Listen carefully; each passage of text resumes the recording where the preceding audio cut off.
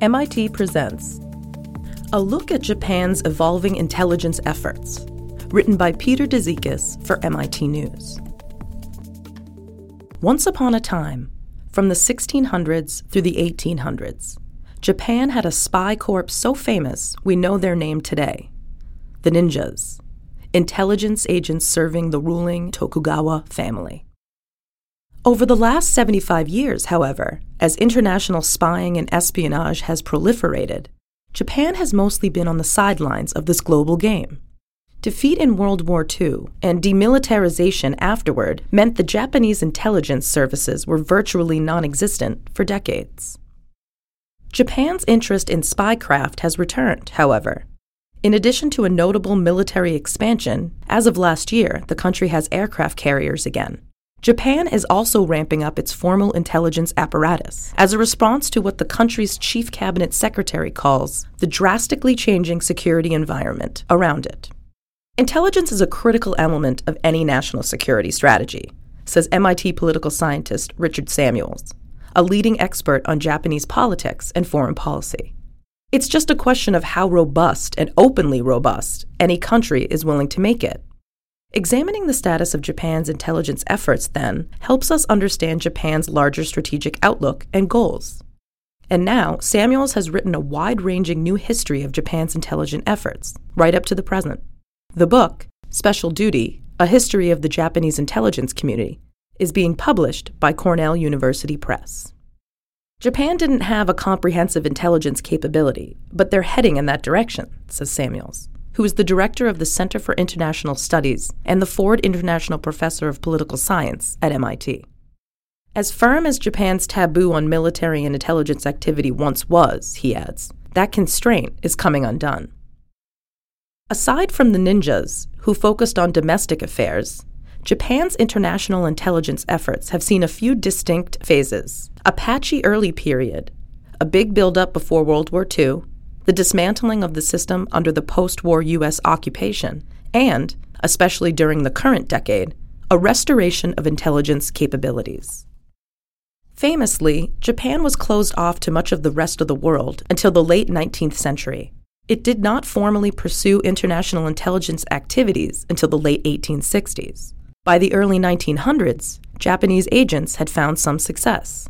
They decoded Russian cables in the Russo-Japanese War of 1904-05 and cut off Russian raids during the conflict.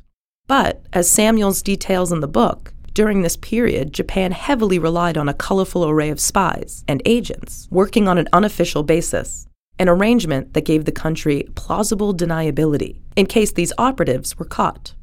There was an interesting reliance upon scoundrels, ruffians, and freelance agents, Samuels says. Some of these figures were quite successful. One agent, Ushida Ryohei, found an espionage group, the Amur River Society, also sometimes called the Black Dragon Society, which opened its own training school, created Japan's best battlefield maps, and conducted all manner of operations meant to limit Russian expansion. In the 1930s, another undercover agent, Doihara Kenji, became so successful at creating pro-Japanese local governments in northern China that he became known as Lawrence of Manchuria. Meanwhile, Japan's official intelligence units had a chronic lack of coordination. They divided along military branches and between military and diplomatic bureaucracies. Still, in the decades before World War II, Japan leveraged some existing strengths in the study of foreign cultures. The Japanese invented area studies before we did, said Samuels, and used technology advances to make huge strides in information gathering. They had strengths, they had weaknesses. They had official intelligence, they had non-official intelligence. But overall, that was a period of great growth in their intelligence capability, Samuels says. That, of course, comes to a crashing halt at the end of the war, when the entire military apparatus was taken down. So there was this period immediately after the war where there was no formal intelligence. Japan's subsequent post-war political reorientation toward the U.S. created many advantages for the country, but was simultaneously a source of frustration to some. The country became an economic powerhouse while lacking the same covert capabilities as other countries. The Cold War was a period in which many Japanese in the intelligence world resented having to accommodate to American power in the intelligence world and resented it. They had economic intelligence capability. They were very good at doing foreign economic analysis and were all over the world, but they were underperforming on the diplomatic and military fronts, says Samuels. In his book, Special Duty, Samuels suggests 3 main reasons why any country reforms its intelligence services: shifts in the strategic environment, technological innovations, and intelligent failures. The first of these seems principally responsible for the current revival of Japan's intelligence operations. As Samuels notes, some Japanese officials wanted to change the country's intelligence structure during the 1980s, to little avail. The end of the Cold War and the more complicated geopolitical map that resulted provided a more compelling rationale for doing so, without producing many tangible results. Instead, more recent events in Asia have had a much bigger impact in Japan, namely North Korean missile testing and China's massive surge in economic and military power. In 2005, Samuels notes Japan's GDP was still twice that of China.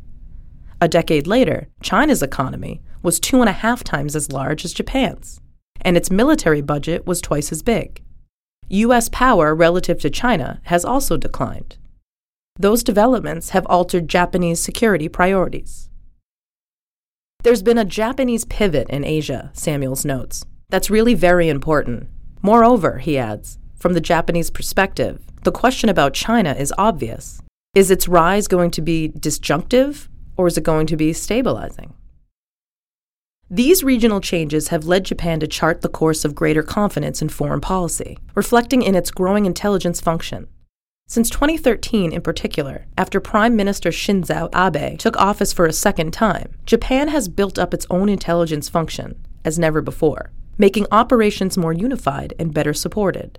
Japan still coordinates extensively with the U.S. in some areas of intelligence, but is also taking intelligence matters into its own hands, in a way not seen for several decades.